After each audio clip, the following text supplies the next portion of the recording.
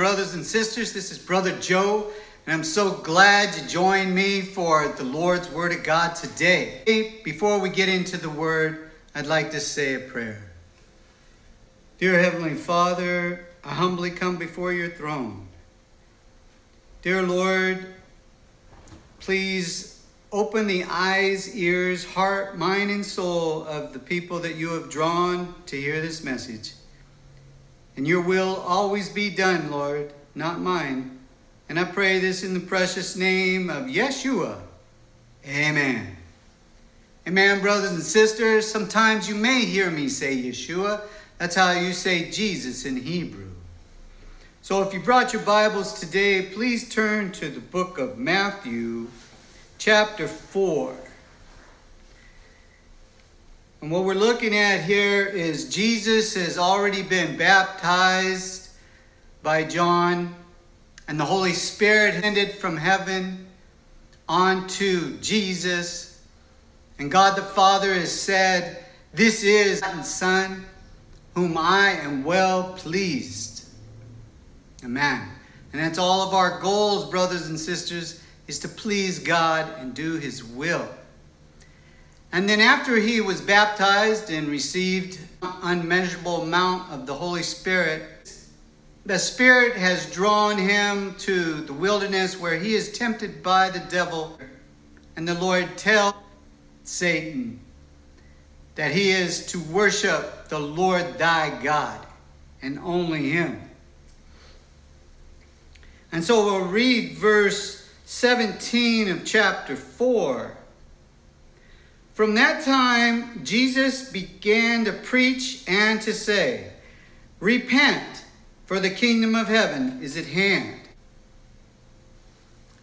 And repentance means to turn from your sinful ways. And if this is the first thing he preaches, it has to be imperative. It has to be very important, or he wouldn't preach it. So now follow me to the book of 2 Peter chapter 3. And we will start reading at verse 9. "The Lord is not slack concerning his promise, as some count slackness, but is long-suffering towards us, not willing that any should perish, but that all should come to repentance.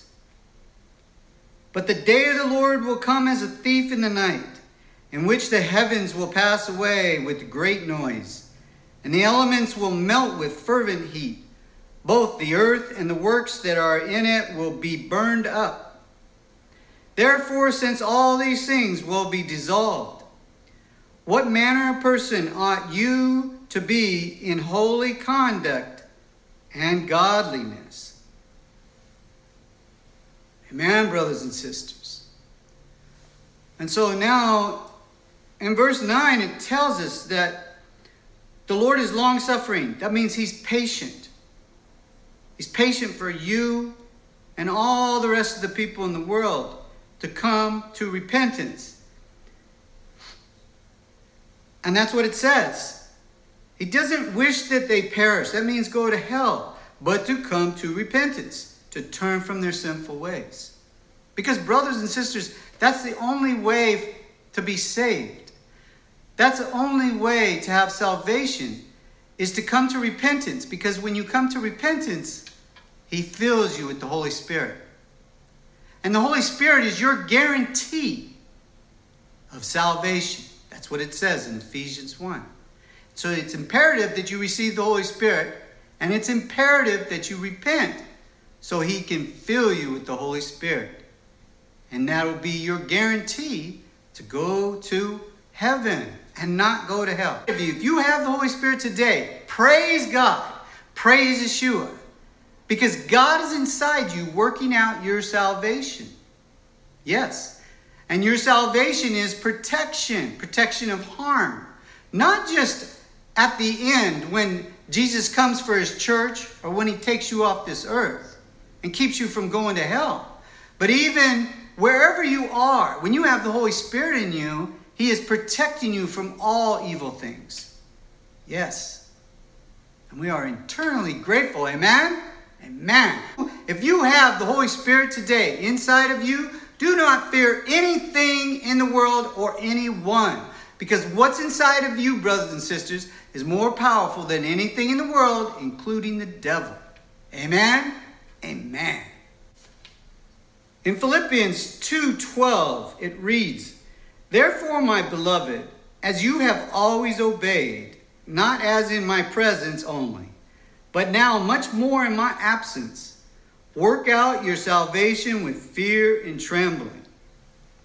So, brothers and sisters, even if you have the Holy Spirit and you're obeying, because they go hand in hand, amen?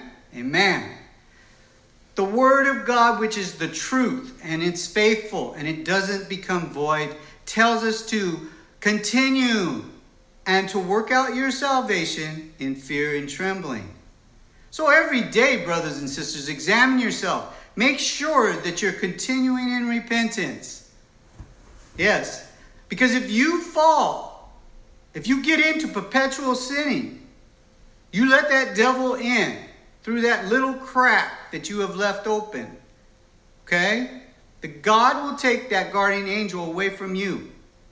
And bad things will happen. But you can get back. But you have to fight your way back. It's not a microwave. You just don't say a prayer and boom, he fills you with the Holy Spirit again. You understand? So you got to fight your way back. When Paul would find himself in that situation, he would fight even harder to please God and do his will. And that's what you do. And as the prodigal son, you can come back. And he will receive you.